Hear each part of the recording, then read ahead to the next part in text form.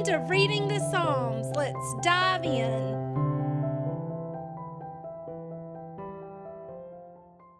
Psalm 22 for the choir director upon Ayeleth Shaher, a psalm of David. Now, Ayeleth Shaher is literally translated the hind of the morning, and it is a fascinating study on what that could mean. When I was researching, some of the words that stood out to me were dayspring, morning star, which are beloved names of Jesus. My God, why have you forsaken me? Why are you so far from saving me from the words of my groaning? Oh my God, I cry by day, but you do not answer, and by night, but I find no rest. Yet you are holy, enthroned on the praises of Israel.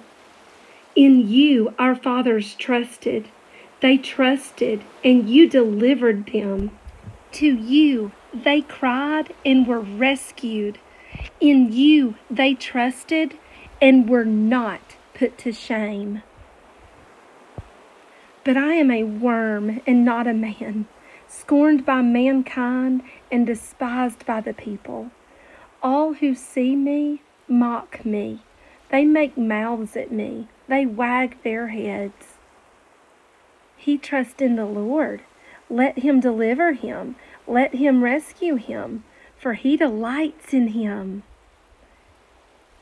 Yet you are he who took me from the womb. You made me trust you at my mother's breast.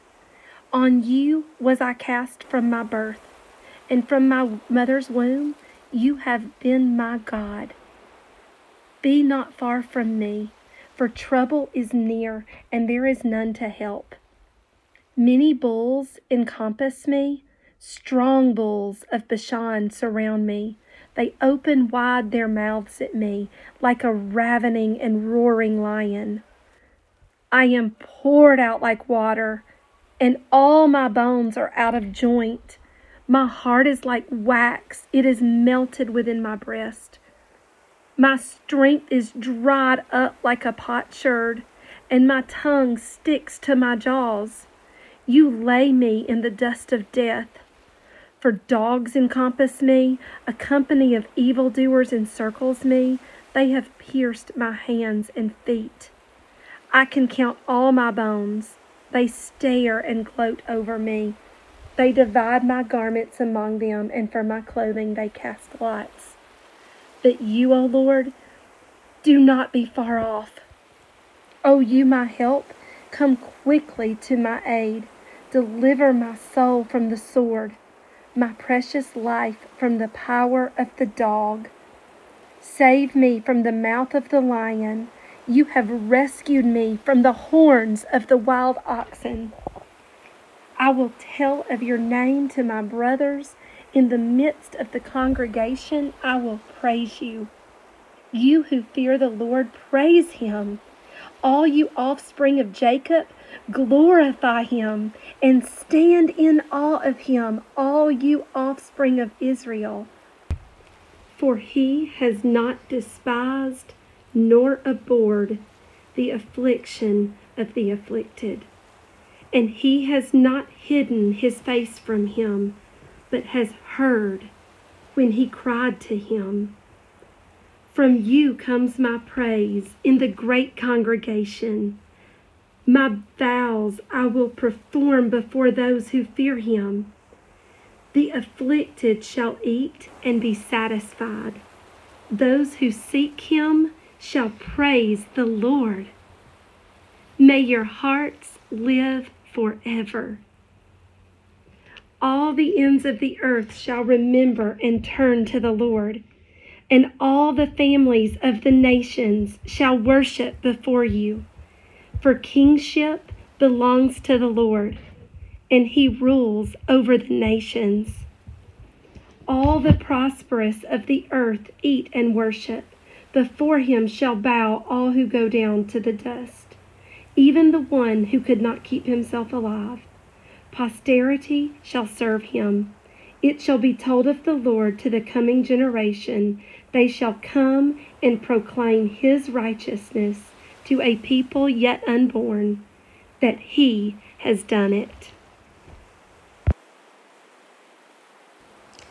There is an article by Arno Gaebelein titled The Lord of Glory on the 22nd Psalm. I do not know who the author of this article is, but he made some amazing points about the sufferings that are spoken of in this psalm are not the sufferings of David, but they're the sufferings of Christ.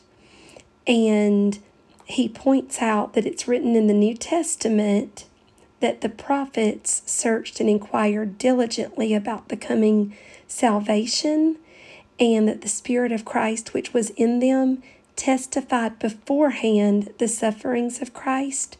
And that's found in 1 Peter. I'll read this passage out of 1 Peter, and I will start in 1 Peter 1, verse 3.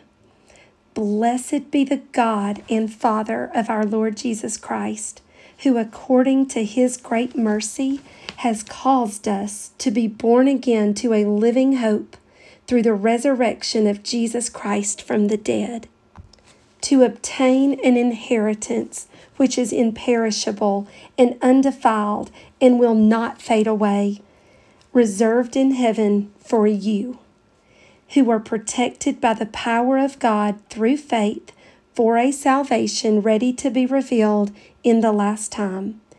In this you greatly rejoice, even though now for a little while, if necessary, you have been distressed by various trials, so that the proof of your faith, being more precious than gold, which is perishable, even though tested by fire, may be found to result in praise and glory and honor at the revelation of Jesus Christ. And though you have not seen him, you love him. And though you do not see him now, but believe in him, you greatly rejoice with joy inexpressible and full of glory, obtaining as the outcome of your faith the salvation of your souls. Verse 10, as to this salvation, the prophets who prophesied of the grace that would come to you made careful searches and inquiries, seeking to know what person or time the Spirit of Christ within them was indicating as he predicted the sufferings of Christ and the glories to follow.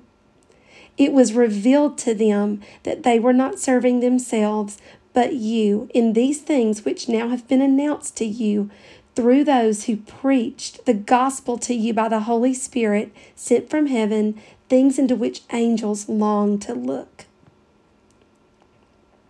Therefore, prepare your minds for action, keep sober in spirit, fix your hope completely on the grace to be brought to you at the revelation of Jesus Christ.